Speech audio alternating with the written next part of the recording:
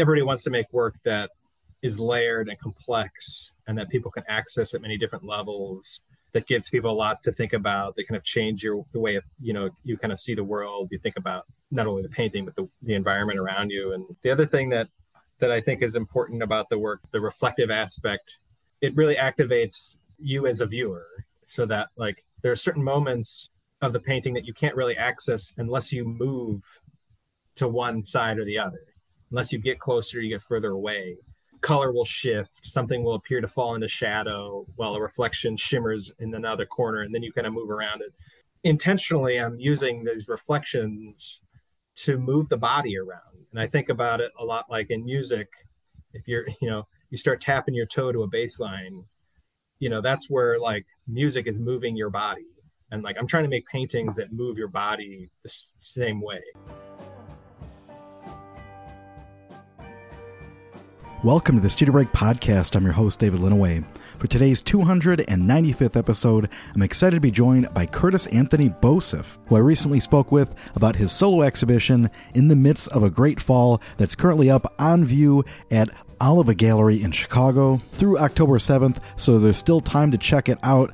Of course, we talk all about the exhibition, as well as his background, his interest in art, how that grew through various studying, how that took on various forms through different types of painting, different types of work, how research and conceptual ideas about the work started to inform what he was painting, and especially thinking about the processes involved in creating these really beautiful works that really pull you in. Once again, super excited to share this interview. His website is curtisanthonybozif.com, and of course, be sure to follow him on Instagram as well. If you're new to Studio Break, we're a podcast where we feature all these different artists that come on, they discuss their work, they share their backgrounds. In the last year, we opened a gallery out in West Chicago, so we've been featuring shows, super exciting stuff. If you want to check out any of that, go to studiobreak.com. We got a big archive of episodes. They're great for studio listening and thinking, so definitely check them out. We featured tons of great artists, so super exciting stuff. Be sure to follow in social media. So like our Facebook page. You can find us on Twitter/X at Studio Break. And of course, best place to find us on Instagram at studio_break. Another easy way to stay up to date is to subscribe to our newsletter on studiobreak.com. We highlight recent podcasts, upcoming art shows at our gallery in West Chicago, and of course, competitions, opportunities for artists to share their work, to be part of the podcast, and of course, to be curated into a show. I'm excited to note that our 2023 professional competition opens October 1st. Our juror this year is Jeff Stevenson, who is a curator and gallery director at Governor State University. He's also a mixed media artist, and he'll be selecting 5 artists to appear on the podcast, as well as artists for solo exhibitions, group exhibitions. If you want to find out how to apply, head on over to studiobreak.com. There'll be some information there. The application process is super easy. You submit a small fee. You send an email off with your information, links to your portfolio and website, and you are done. So if you're interested in being part of the podcast or being part of a show, get those apps in. We do have a closing for Noah Kashiani's exhibition, Built Similarly, Saturday, October 7th from 5 to 8 p.m., so come on out if you have not seen the show. I'm also excited to announce that the following week, Mark Mitchell's exhibition, Pale Hay, will open Saturday, October 14th from 6 to 9 p.m. Mark is a painter and a curator from the University of Arkansas, Fayetteville. Super excited to have him here. It's going to be a fantastic show, and with announcements out of the way, let's dive right into this interview with Curtis Anthony Bozif. Stay tuned.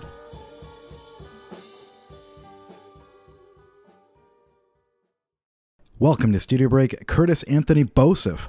Thank you. It's good to be here. We recently met up at your solo exhibition, In the Midst of a Great Fall, at Oliva Gallery that runs through October 7th. You're going to be showing here with Shona McDonald in spring of 25. And so we were just chatting so much about your paintings at the opening that I figured let's just go deep. So thanks again for doing this tonight. Thank you. Yeah, I'm happy to be here.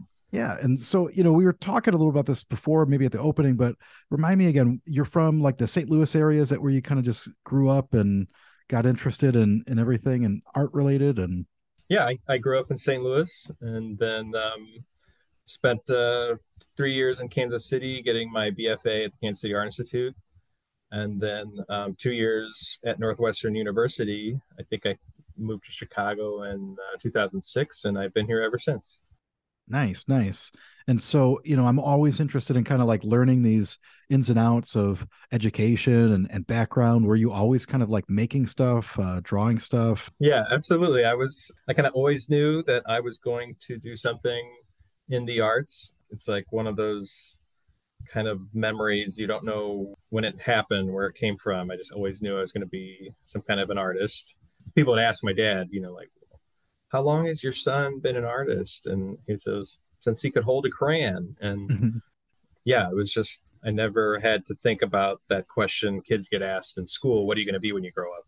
It was just, I always knew. Yeah. Well, so it's an easy decision, I guess, right? It wasn't really even a decision. It's one of those things that it just like kind of billows out from inside you. And yeah. Just something I'm going to do. Yeah. Well, and kind of given your artistic experience now, like what kind of early experiences did you have? Were you like kind of just drawing in your bedroom? Were you, taking classes in school? And I know that varies a lot. I think there was somebody that interviewed that they had this insane glass shop that was totally not legit and above board. So people might like melt their faces off. But did you have access to making stuff and doing stuff?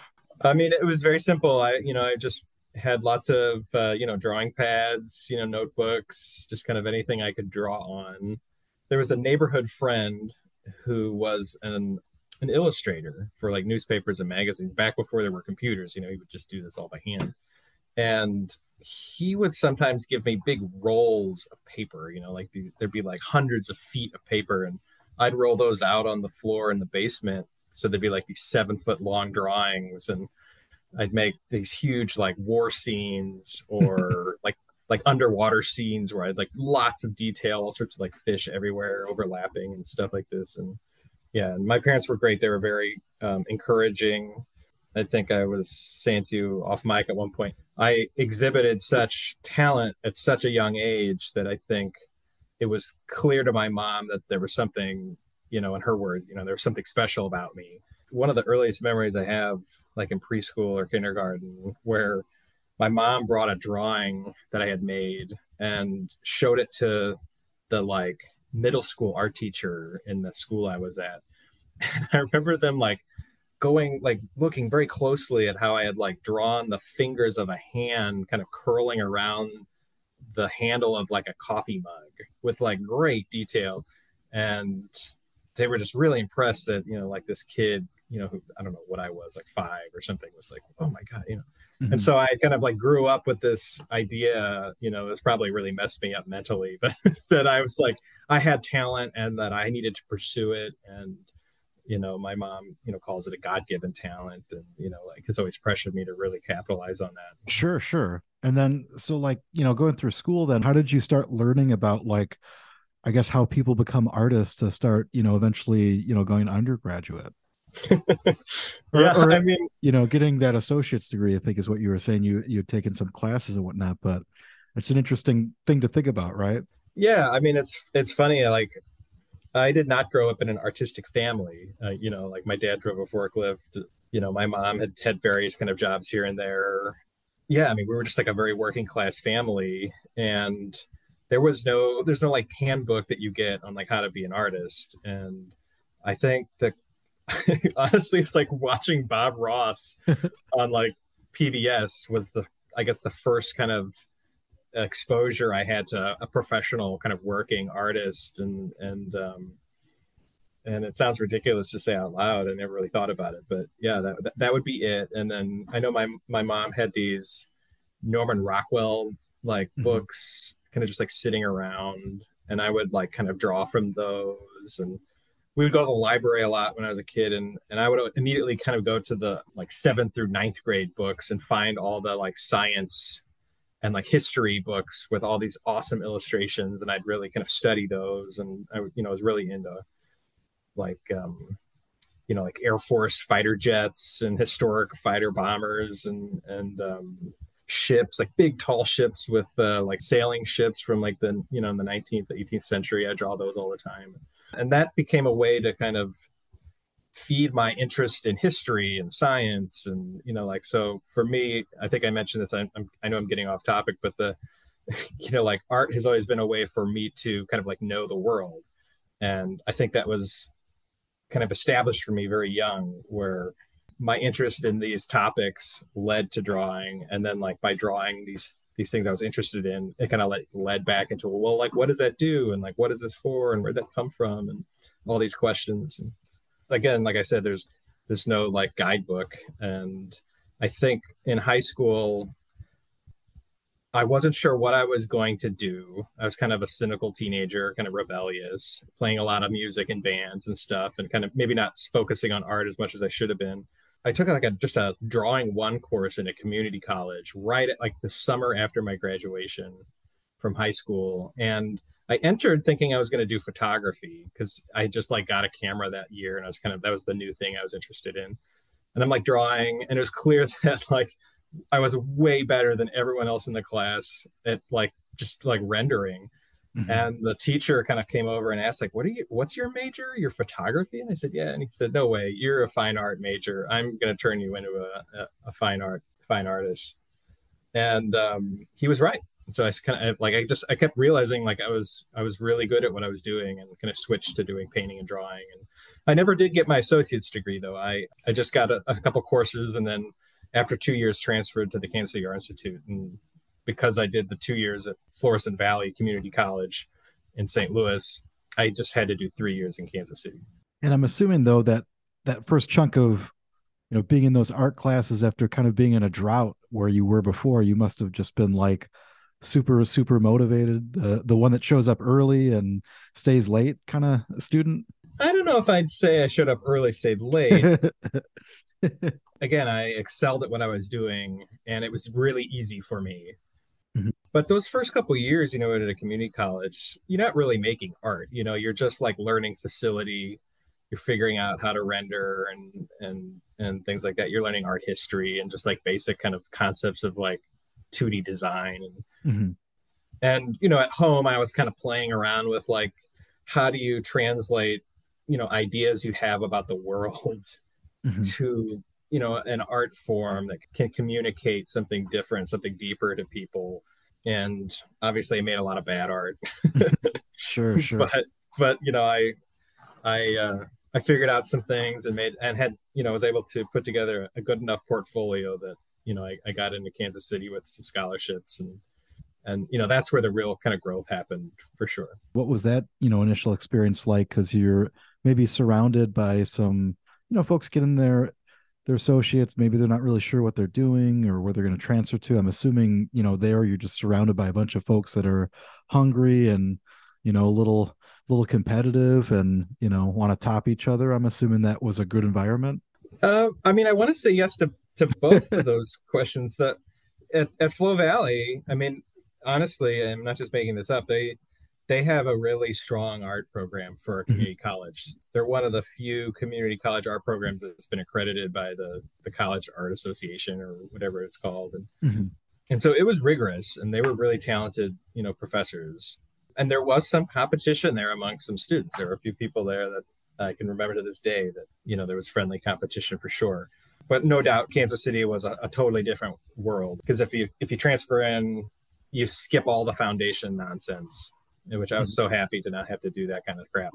But I went straight into just a painting program, and that, and you're there with a bunch of sophomores who did go through foundations, and they're, they know each other, they know the professors. But I was in a good group that had a number of other transfer students similar to myself that were, 2 or 3 years older than everybody and a little more mature.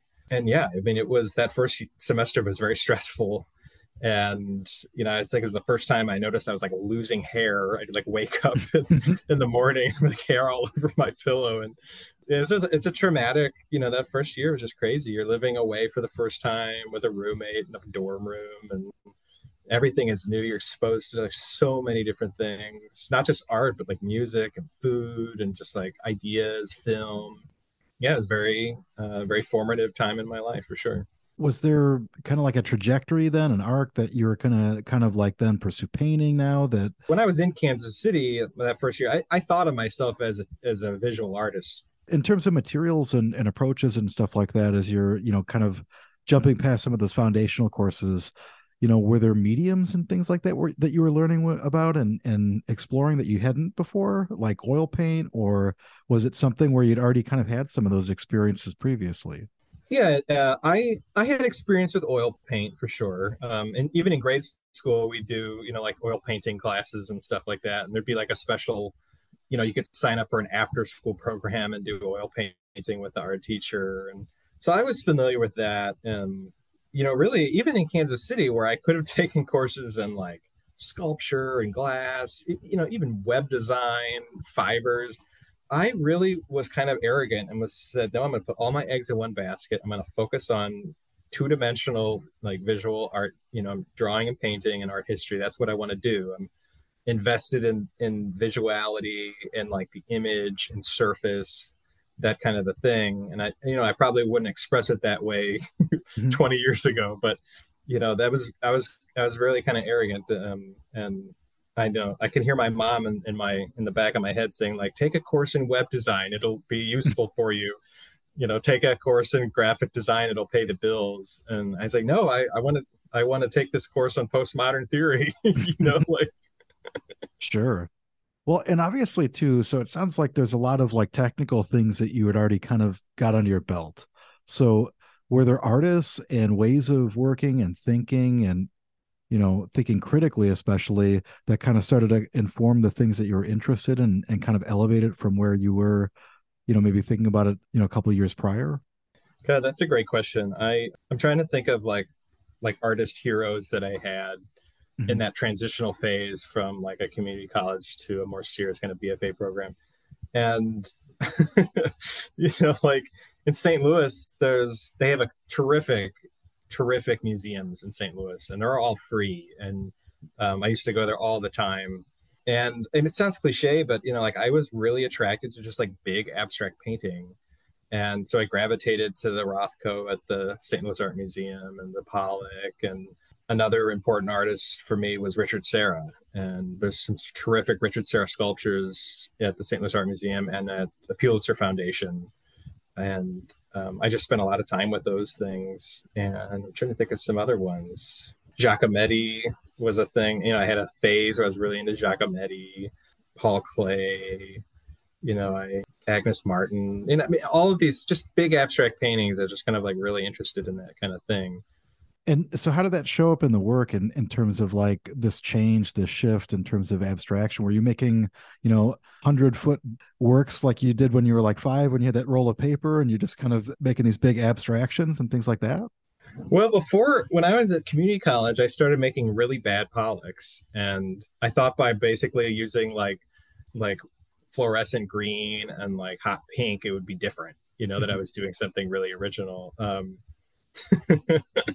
So I like really experimented with this kind of the Pollock drip technique. And I read a lot of existential philosophy in high school. And Giacometti's, he always gets kind of lumped in with the existentialists. And so I was kind of ripping off Giacometti and trying to combine it with Modrian and Pollock. I was just smashing them together. It was just horrible. But I learned a lot. And was there like a thesis or something that was like that concise ending to your experience there where you had to make a series of paintings? And if so, what were they about? Could you describe them a little bit?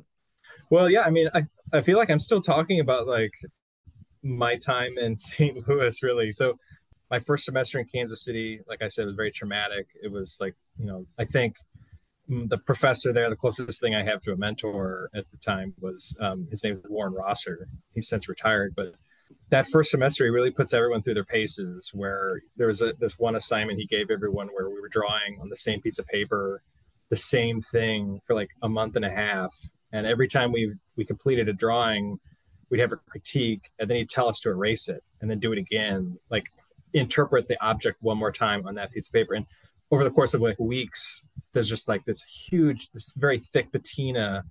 All this history gets built up on this piece of paper. And after, like a month of doing that, the paper's got holes in it. There's like nothing going. It's really hard to think of it as a drawing anymore. But you start to see how the kind of repetition and like history and the kind of layers that will lead you to a way of abstraction, like a new way of like looking at the material, looking at the subject matter. And right before the holiday break, him and the other teacher who taught the other sophomore course, they did this presentation. They're like, okay, when you come back in the spring, we're going to do this project. It's called like History, Memory, Society. Very vague. Just that basically, we want you to go home over the break. And they gave us like a list of like books to possibly read, divided by like, this one's about culture, this one's about like art, this one's about philosophy, this is about science. And just find inspiration so that when you come back in the spring, it's going to be you in your studio exploring the ideas that you found, that you started doing research on. And I came back and my subject was death. Like my family, like I unfortunately, we suffered, 5 kind of pretty major deaths within the course of a couple of years before I went to Kansas City. And so it was like really on my mind. And I spent, that holiday break just kind of like reading about like just like how death is treated in different cultures historically. Spent time at like cemeteries, just like photographing gravestones, and then came back, and then eventually, I started making these repetitious process-based drawings where at the time I was just using ballpoint pen, and I was just kind of like scribbling over a piece of masonite and just making these like just kind of dense, that kind of uncanny iridescent kind of purplish color that you get if you just like scribble a ballpoint pen over and over again, especially if it's black. And so I was doing that and just making these just kind of color field paintings with ballpoint pen, but they were massive. These things were like 5 feet square, 8 foot by 4 foot, just all black ballpoint pen. It'd take me a long time. And so that was like, I think the first serious abstract painting I started making, when they were really just process-based drawings using ballpoint pen. And slowly I started introducing the ruler.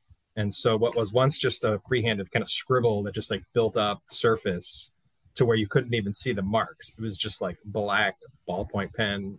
I'd use this ruler to make these parallel lines and stack countless lines on top of each other. And I do this on canvas, and those became what I call the blue collar series, kind of feeding off the kind of labor that went into this and the kind of higher authority that the ruler signified. And doing that kind of process, you'd get ballpoint pen ink on your hands, and it would smear on the canvas in different areas. It'd get on the ruler, and as you'd move the ruler, it'd kind of create these streaks up and down the canvas. And so there's just all this kind of like patinaing and staining, but at the end you'd still get this kind of odd iridescent blackish purplish surface of ink, and they were just kind of weird, kind of weird paintings. And that's like the real kind of first serious work that I made. I started selling those paintings or drawings. I think of them as paintings, but they're really just drawings. I sold a few of those and started doing another version where it was just I'd create a chalkboard. It would be square. And then I'd use Dremel points, which is basically just a big compass. And I make these perfect concentric circles that would start in the middle and go out to the the 4 edges of the square canvas. And again, the concentric circles were like touching each other. So it was, hundreds and hundreds and hundreds of these things. Yeah, so I had the ballpoint pen drawings, and I had these kind of concentric circle pieces, and started experimenting with kind of like space and sculptural installations. I made like a circle sidewalk on campus. I did the thing where you like walk in.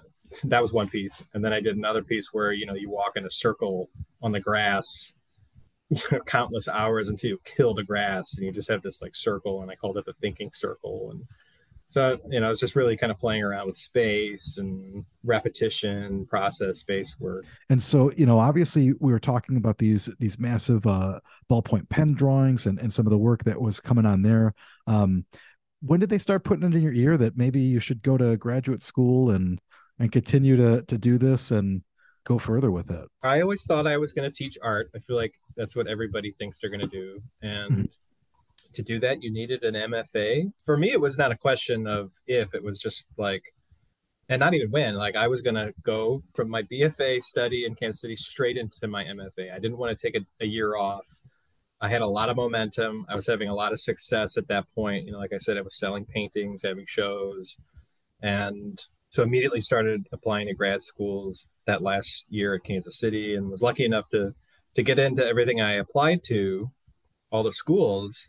And Chicago was kind of where I wanted to go. So I applied to all the schools in Chicago.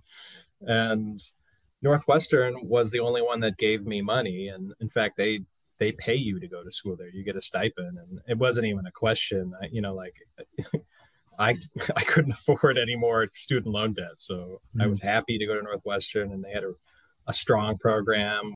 And so, usually there's a process where they trash you, I think, at the start of like graduate programs. Did you experience that, or was it like, because I can imagine like, the ambition of just making some massive paintings that are super laborious. I don't know. I can't imagine maybe what the opposite of that is, but maybe they're like, you should do performance or something. I don't know. I guess it's a performance in a way, really, which, There's certainly, yeah, I mean, you're right. There's a performative aspect to this kind of labor intensive, kind of repetitious work. But I had an interesting grad school experience, and I feel like there's like two ways to go into grad school. There's like you go in and you've kind of already established the kind of work you're making, and you don't listen to anybody at all. You just keep making your work, no matter what the critique, no matter the thoughts that are kind of thrown at you, no matter what you learn outside the studio. And then you graduate with your degree and you just keep on making the same work. And then there's other people who like just blow up their studio and see those 2 years as an opportunity to really explore, change, like be lost, make mistakes, embrace the accident. And I did that. I kind of showed the work that I was making in Kansas City, the kind of big labor intensive drawings, and I had some other kind of weird sculptures I was messing with. And that first critique did not go well. And people were very hostile to the work. And I don't know if that's just the professors being, if that was a performance on their part where, yeah, they're supposed to make everyone feel really bad about themselves and their work, or they honestly felt that way.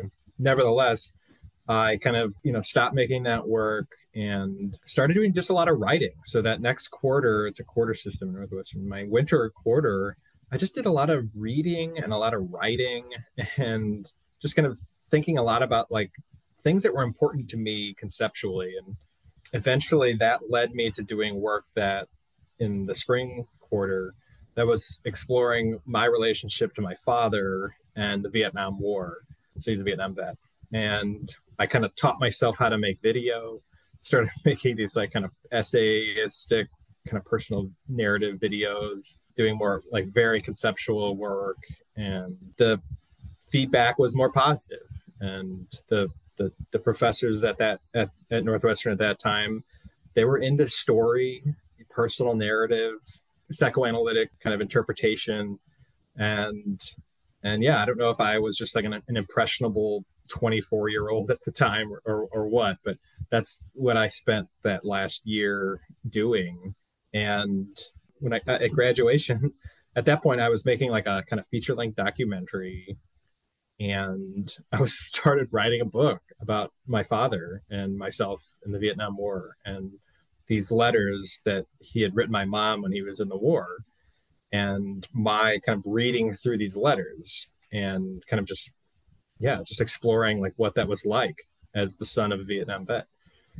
And after grad school, that's all I did. I was just like writing this book, working a job, like a part-time job, just like trying to survive, and stopped making paintings and drawings completely for years. And then I started playing more music, and I was just really burnt out Mhm. and kind of scarred from my time at Northwestern and grad school.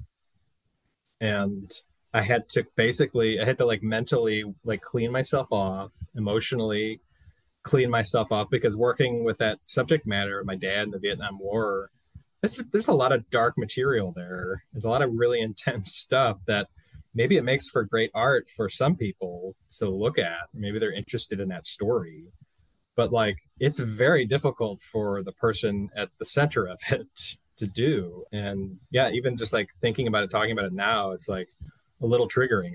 There's just like a really difficult subject, and it took many years to kind of give myself permission to start making paintings again. And not only that, but abstract paintings that I always wanted to do.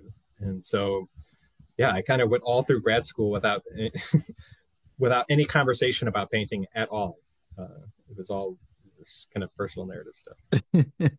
It's amazing, but it makes sense because I mean, again, it seems like you get really honed in on a way of exploring, and you're going to ride that wave out and, really kind of push it to its limits and then see what happens next, which is again, it's always interesting. And I say that, and now I'm self-conscious that that's, like a lot of artists work that way in some ways, but then that kind of like research side of it, I think it seems like is something that you're really kind of driven by. What was the significant work that, kind of came after you kind of came back to exploring painting? When I started doing painting again, I was just making abstract paintings. Like I kind of knew that if I'm going to do this, there's going to be some growing pains. I'm going to make a lot of bad paintings. And it's a process that I was familiar with in community college and then in Kansas City.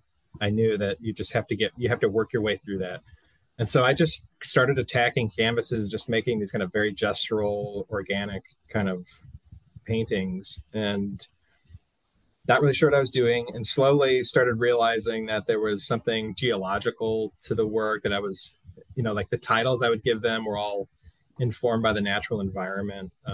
One was moraine, another one was tide pool, and then one I called pile, and one's pond, and then I had an opportunity to show at the community college that I attended, and it was a one person show, and I was trying to think of like what I would do, and I realized that the work that I was making prior to these new paintings, the ballpoint pen stuff, that was about accumulation. And the oil paintings that I was making, I was trying, like without even thinking about it, I was kind of falling back into this like repetitive mark making, these kind of intense surfaces, these kind of iridescent reflective surfaces. So I was doing a lot of stuff with like silvers and bronze color paints and stuff like that. And so I called it the show Accumulations. And then one of the paintings was informed by evaporation. And it's just a painting called Evaporation. And then another one was informed by condensation, right? So kind of like looking at the hydrologic cycle and trying to interpret the two ends of that, right? The two ways to think about the cycle. And that was the real kind of like light bulb moment where I started thinking about the natural environment in a different way, where I wasn't like painting a mountain, like, or a lake, or I wasn't thinking about the picturesque, but I wasn't also just like doing a non-objective, like I'm only interested in mark making. I was trying to funnel my kind of observation of the natural world and my concern and interest in history, geologic time, physics, those kind of things, and put them into these abstract paintings, kind of, back and forth. So that was the kind of light bulb moment. And then they're kind of forgettable paintings now. I don't think very much of them anymore. But then the real breakthrough was based on that kind of work that I was making. I was given a show at the Evanston Arts Center. And with no idea what I was going to do, I said, well, I thought about it, and I said, I'm going to do what I did with the condensation and evaporation and the hydrologic cycle. And I'm going to interpret the Great Lakes, because here's a subject matter that I live 5 minutes from the Great Lakes, and there's a lot of like history involved. There's like a geologic time involved with the Great Lakes, and it's abstract in its own way. There's like the sublime, there's all these associations, and that was it. So I did one painting for each of the 5 lakes, and that started me on my journey to interpreting environments in and around the lakes. And relative to like process, then you'd mentioned writing, especially in graduate school. Is that something then that you're kind of using, like, I guess, a computer then in terms of just kind of like laying out ideas, starting to kind of pour over things that you're thinking about, or different ways of thinking, things that you're reading, kind of all pulling that together to start to kind of research? Because I'm especially interested in how you start working through this process of getting interested in the Great Lakes, and then how that's all kind of coming together, like, and of course I want to talk to you especially about materials and things like that, but I'm especially interested to think about where that starts. Like, is like photography involved at all? And I know I threw about like five questions in there, but I think it gives you some things to talk about.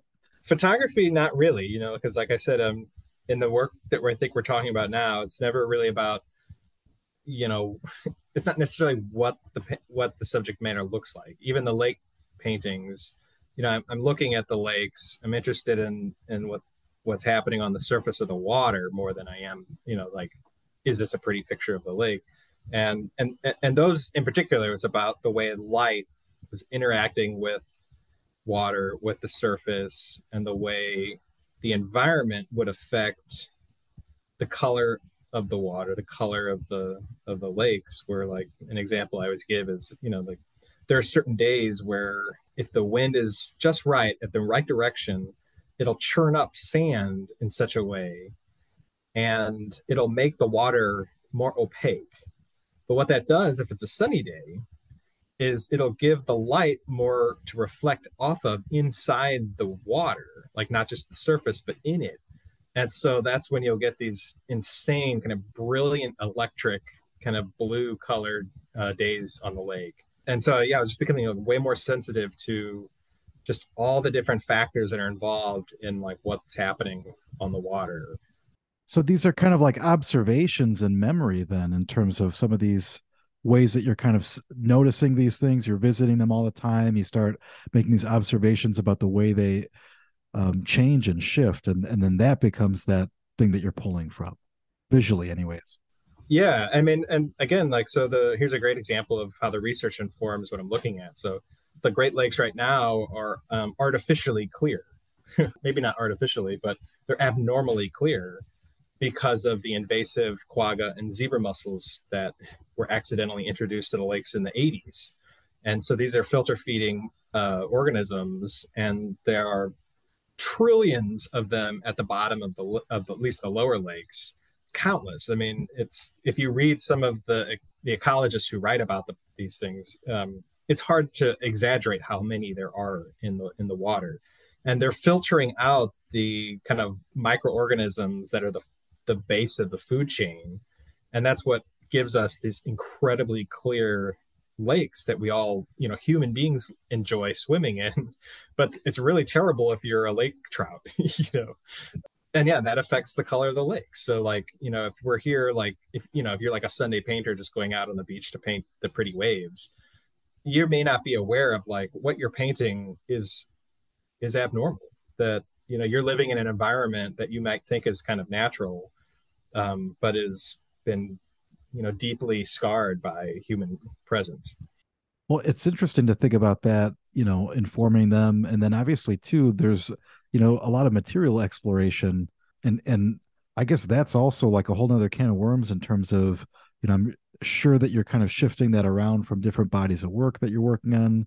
And I will just note real quick, if it's not obvious, Curtis Anthony Bozif.com. You can go check out some artwork there. All the bodies of work that we're talking about are there, so you can see more images.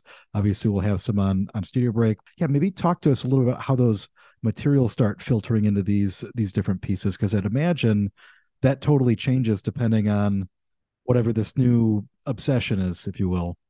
Yes and no. The real thing is the technique and the way, like we're talking about the lake paintings.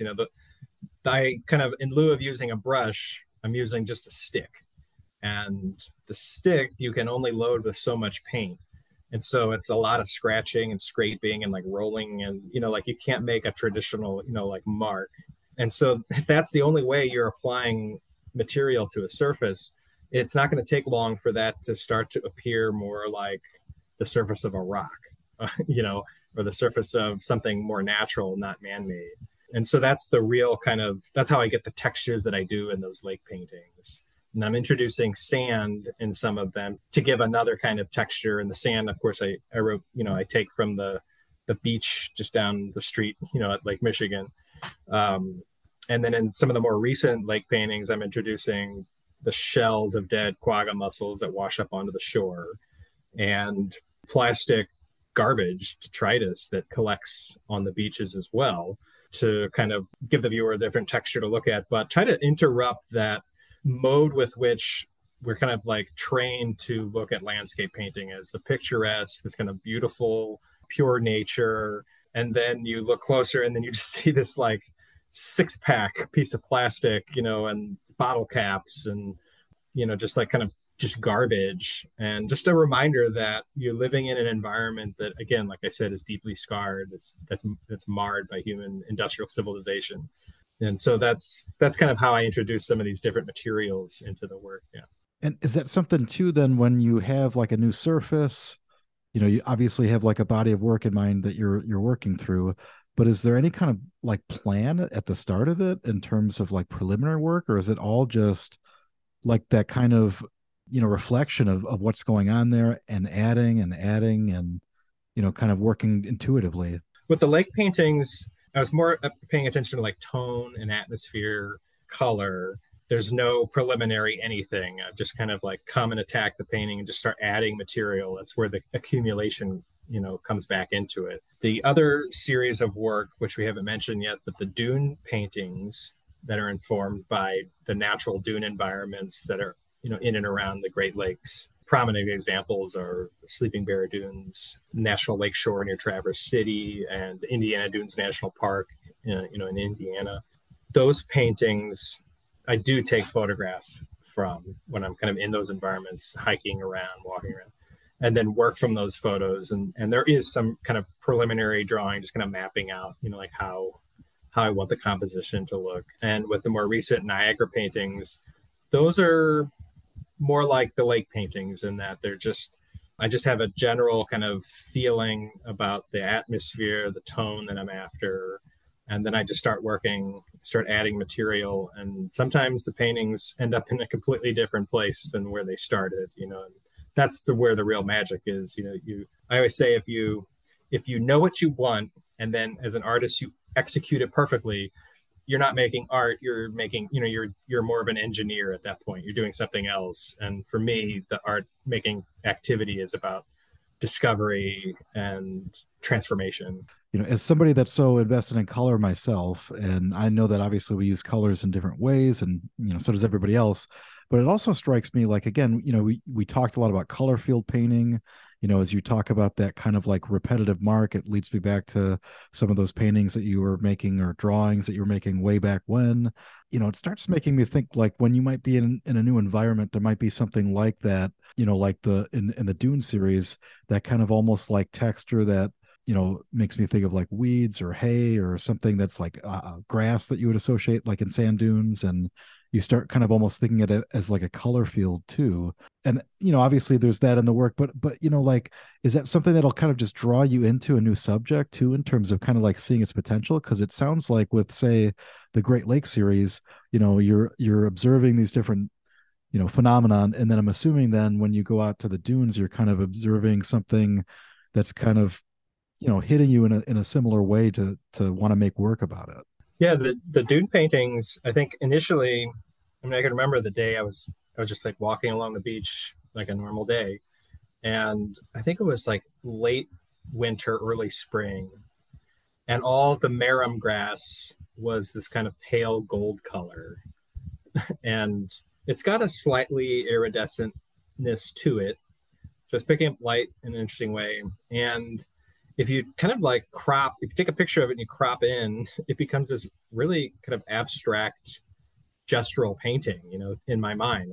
And I was trying to think of like, how could you make each blade of grass a mark, not something that you have to like slowly delineate with your pencil and like carve out each little edge and like the labor it takes to kind of like overlap all these kind of intertwining kind of leaves. And it just occurred to me that those kind of graceful marks could be executed like a giant scratch board. So that process is very simple. It's just a gold background that kind of dries, and then I put a darker ground on top of it, and then just using sticks and spatulas, I scrape away the dark paint while it's still wet to reveal the gold underneath it, and that's how you can get these insane kind of graceful marks that look just like grass kind of blowing in the wind. To my mind, it's very much like making abstract paintings. And I sometimes feel like I'm tricking people into thinking that I'm making like a photorealistic painting. that I'm interested in this kind of representation. And to a certain extent I am, but for me it's really the process is so much more like abstract painting. And so they kind of exist in two worlds, those pieces. Well, and it's interesting because again, like you're saying, people would have that take on it, but they might not necessarily think of all the process that's going involved in it. I guess to ask a maybe silly question, I'm sure you get it all the time, but then, relative to like scale, like how long are you working on some of these series? Because I would imagine, some of them, obviously you're taking a little bit of time to kind of figure out how to maybe apply these new tools, or how which spatula is the right one. But what type of labor are we talking about? Because again, it's so fascinating to me. Like I was interviewing a printmaker, Joshua J. Johnson, who I teach with, and it's just essentially like taking plates and then scratching them out every day and then reworking them every day, and that's like a year-long process to arrive at a print. So I'd imagine you might be taking months and months to kind of work these, but I have no idea. Yeah, the lake paintings and the Niagara paintings, those take a long time. I'm putting lots and lots of hours in, and the Niagara pieces in particular, those some of those I've taken 2 years, 3 years even to complete. I can do them much faster now, but as you alluded to, when I'm starting a whole new series, I'm like kind of trying to reinvent the wheel. I'm like figuring out a technique that lends itself to the subject matter and to the effect that I'm interested in.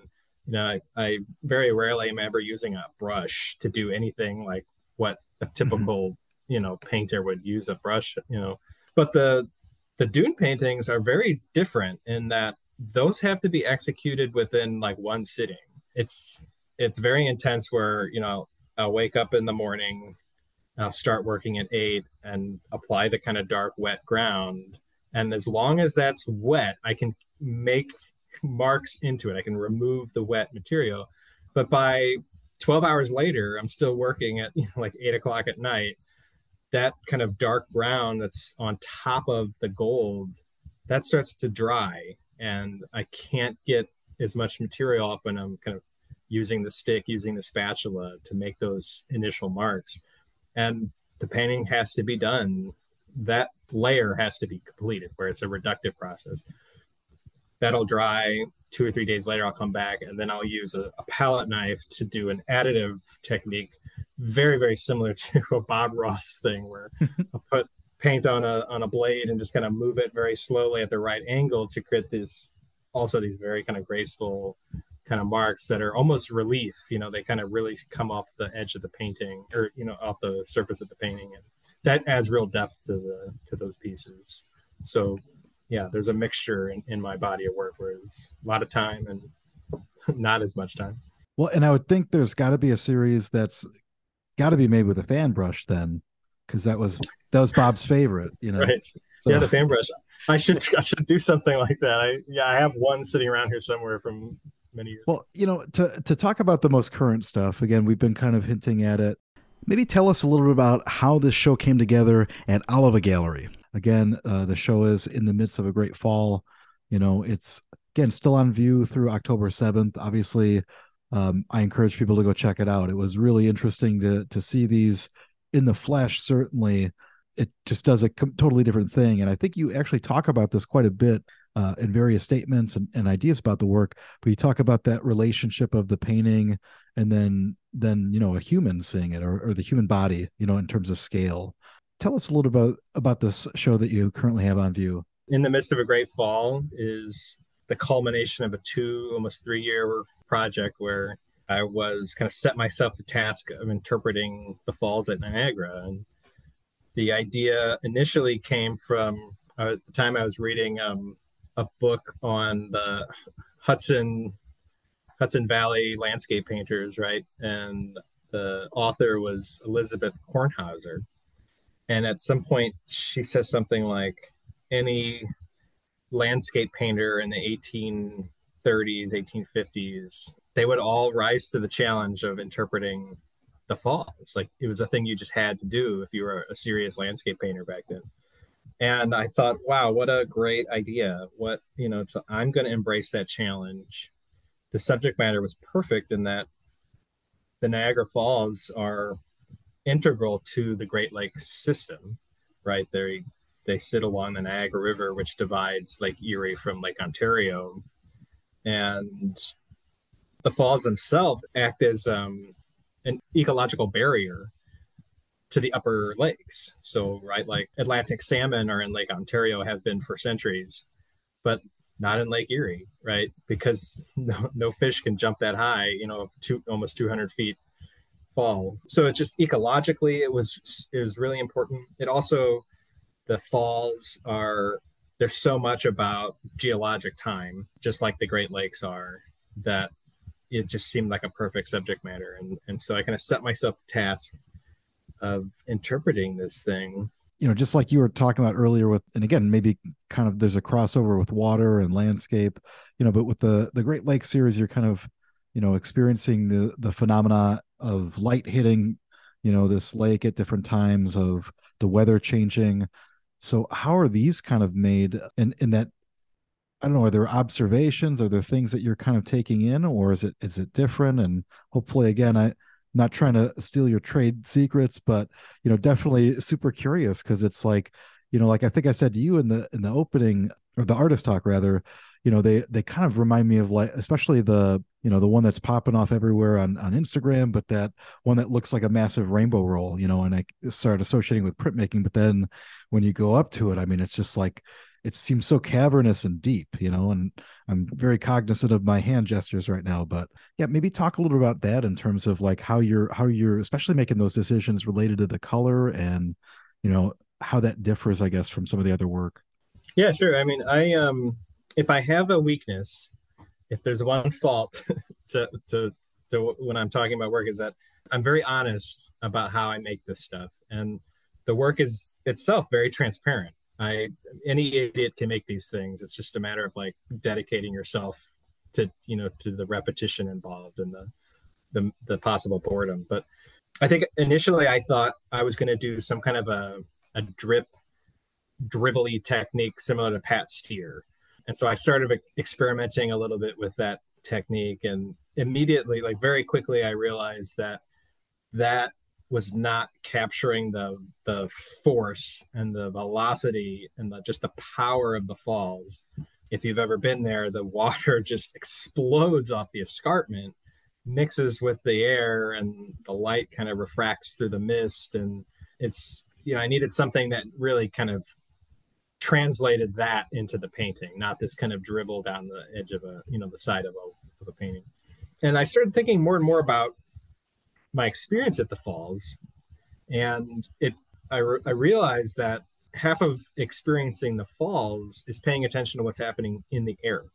So even if you're 2 miles out, you're driving towards the falls, you can see this huge column of mist billowing up into the air. And then when you're actually standing at the precipice, looking down into the gorge and the falls, it could be a sunny, cloudless day, and the wind will shift, and then you're enveloped in this cloud of mist.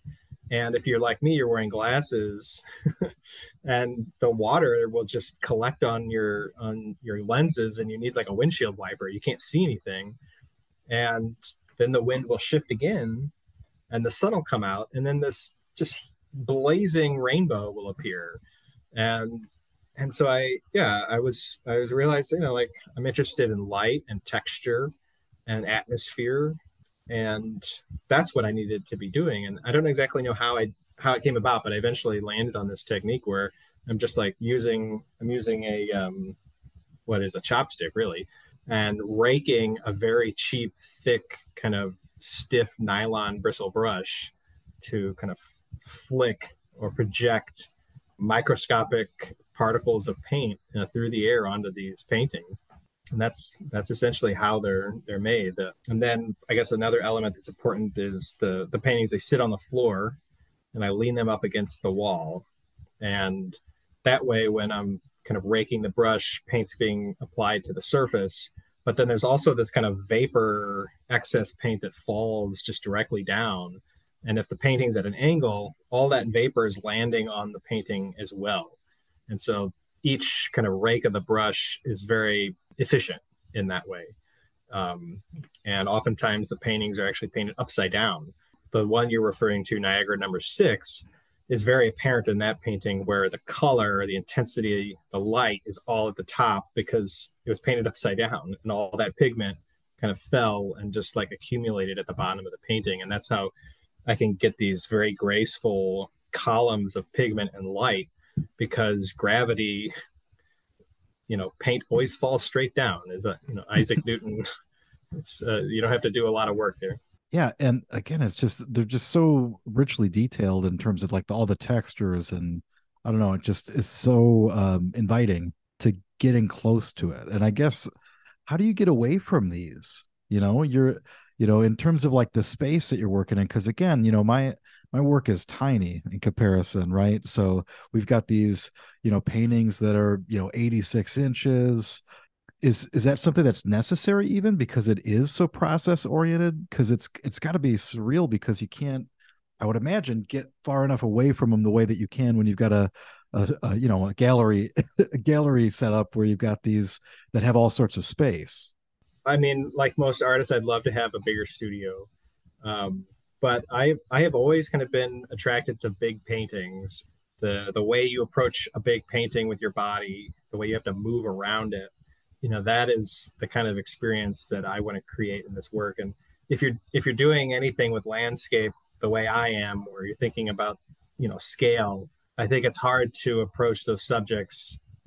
If you're thinking about atmosphere, if you're thinking about light, texture, those things. I think you need a big canvas to recreate, to kind of like tap into those phenomena. You know what I'm saying? Yeah, absolutely. And maybe to talk about some of the other ones, are there other ones that maybe kind of had different processes, or maybe another example that you could kind of provide? Because again, obviously there's ones that kind of have that maybe same process in the sense that you kind of see those drips or that progression of the movement kind of down the surface. But what other kind of variations, I guess, would you describe? Because I mean, again, it's always interesting to hear from you. You're the maker, right?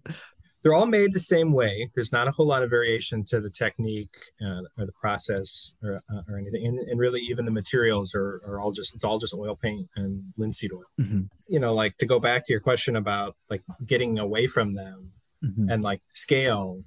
I think another thing that's really important is that, what we're talking about is like countless, nearly microscopic kind of incidents of color and pigment and light, and on huge scale. And so I think that you have these two scales kind of like compressed, kind of smacked into each other, the very, very small and the very large finitude of the kind of dots, these kind of little flecks of paint on these massive scales where if you get close enough to them, they take up your entire vision.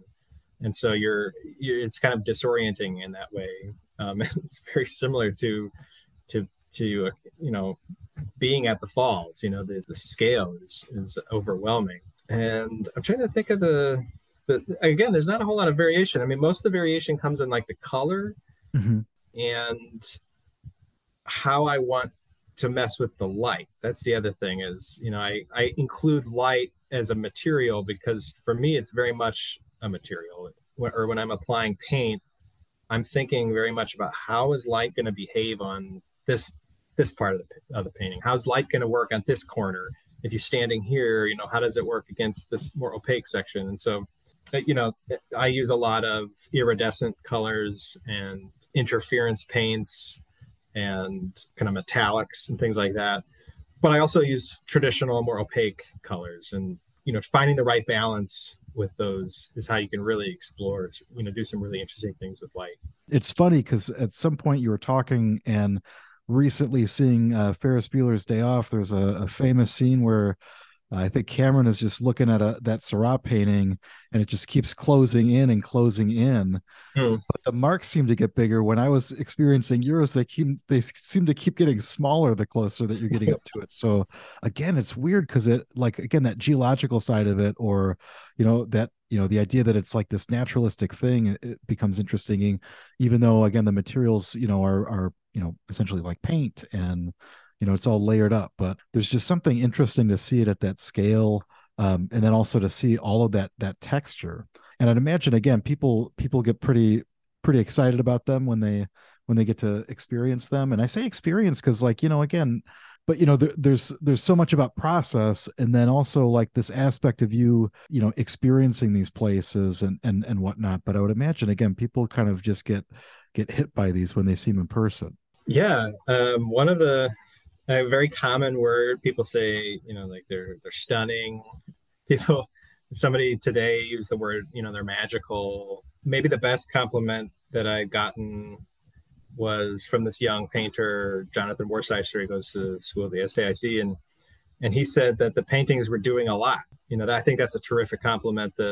Everybody wants to make work that is layered and complex, and that people can access at many different levels. That gives people a lot to think about. They kind of change the way of, you kind of see the world. You think about the not only the painting but the environment around you. And yeah, I mean, it's funny. The other thing that I think is important about the work, though, that the reflective aspect, it really activates you as a viewer, so that like there are certain moments of the painting that you can't really access unless you move to one side or the other. Unless you get closer, you get further away. Color will shift, something will appear to fall into shadow while a reflection shimmers in another corner, and then you kind of move around it. Intentionally, I'm using these reflections to move the body around. And I think about it a lot like in music. If you start tapping your toe to a bass line, that's where like music is moving your body. And like I'm trying to make paintings that move your body the same way. And reflection, texture, these kind of like, the different, scale shifts that happen between these kind of microscopic kind of, flecks of paint and the kind of size of the paintings themselves. I feel like I got it right then a little bit in that I remember, kind of being able to observe, the way that even just colors would kind of shift warmer, cooler slightly, depending on where you're, experiencing them from. And I remember, kind of getting super up close. I'm like that at an opening, or, if I'm going out to see artwork, I want to kind of experience it on that level and kind of get in there and get around it. And so, as you're saying that, it strikes me like, again, that's absolutely huge. Like it's a very important part of it.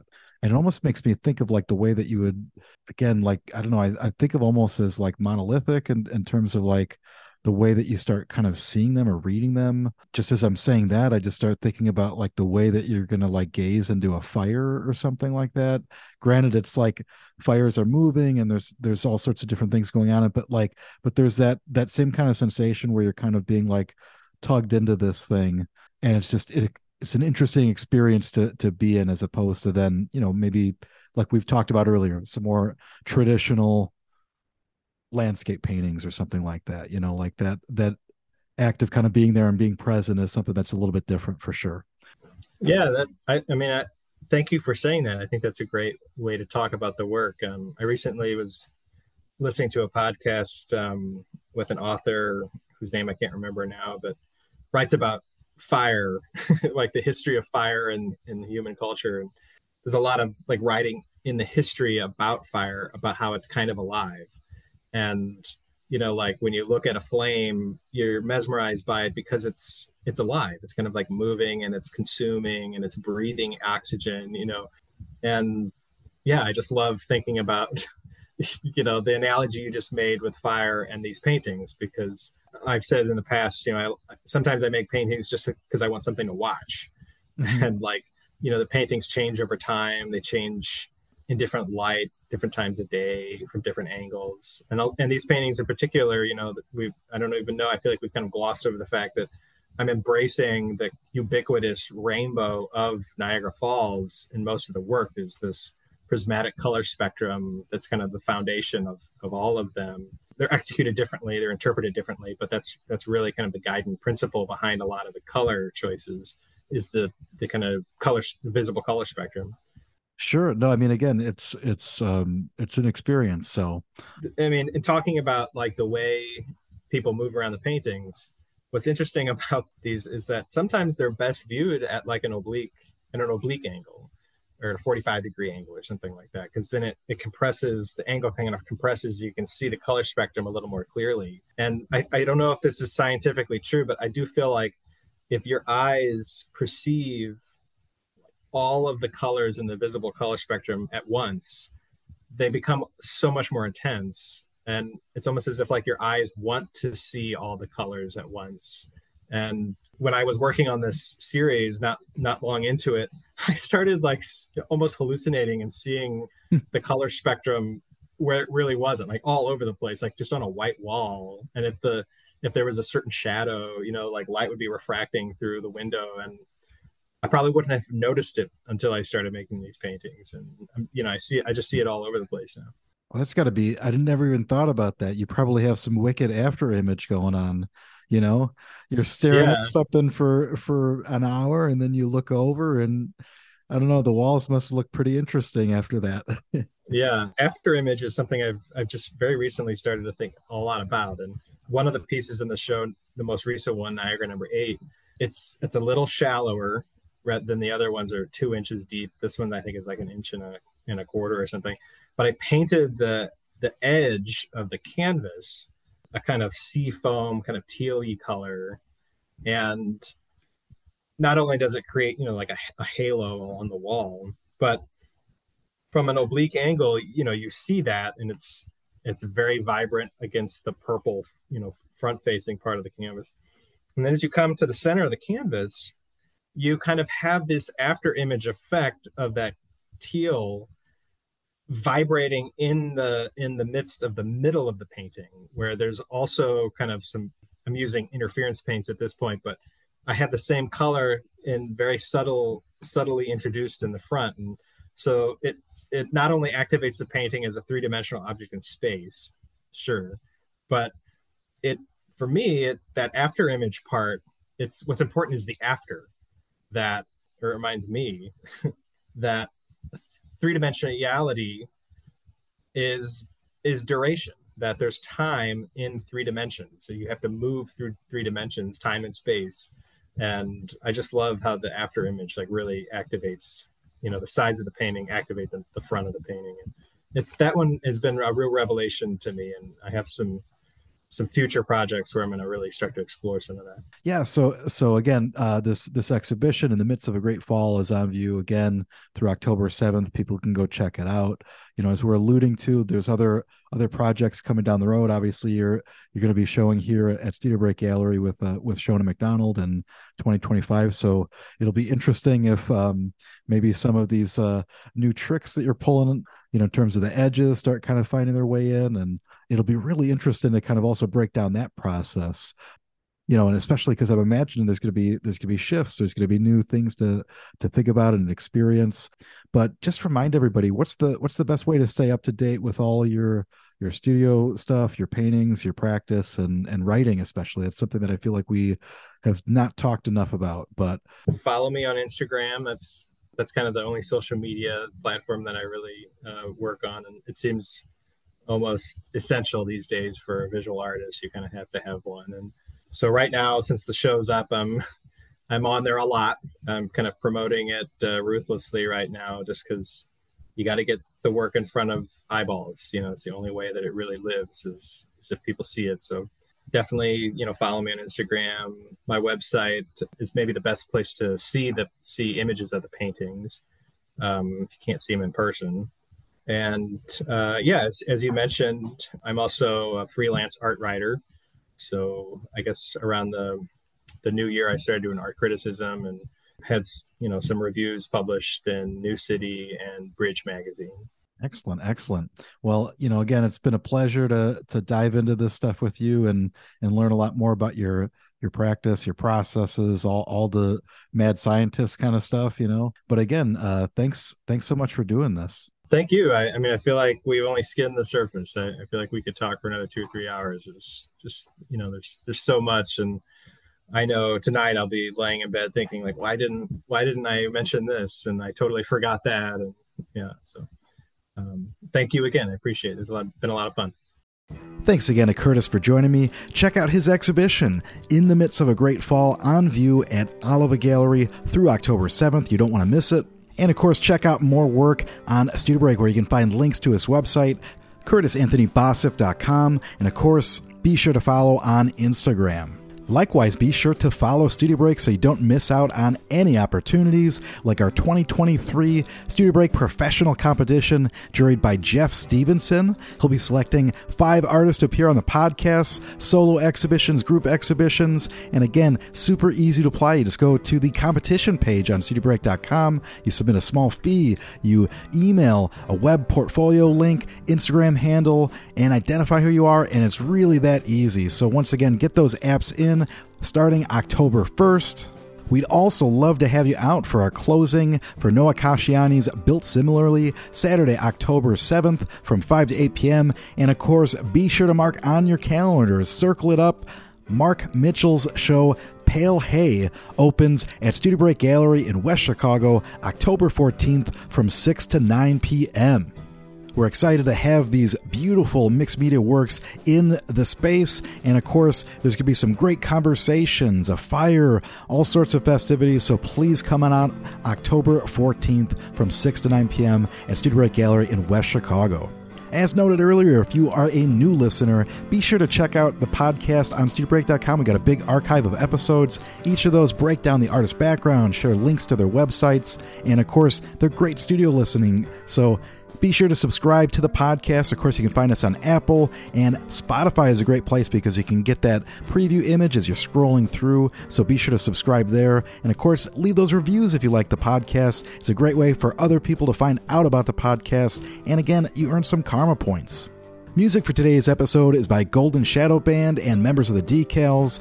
Golden Shadow includes myself, Ben Cohan, and Brett Beery. If you'd like to see some of Ben's paintings, head on over to Instagram at mbencohanstudio. If you'd like to hear some of the albums and music that Brett has been making, you can find him on Instagram as well at Brett Beery. And we do have an EP out with 6 songs. It's on Bandcamp, Golden Shadow. Once again, you can find us on Instagram at Golden Shadow Band. If you want to see some of my paintings, you can, of course, head on over to davidlinaway.com. You don't have to go too far as it's merged into Studio Break. You can also find me on social media at David Linaway. And, of course, Instagram is the best place to say hello. And especially if you enjoyed today's episode with Curtis, give us a shout-out. Give Curtis a shout-out at studio_break. It's always great hearing from you, and I enjoy making this podcast for you so that you've got something to listen to in the studio. Keep your mind active. Once again, hope that you enjoyed today's episode. We'll talk to you real soon.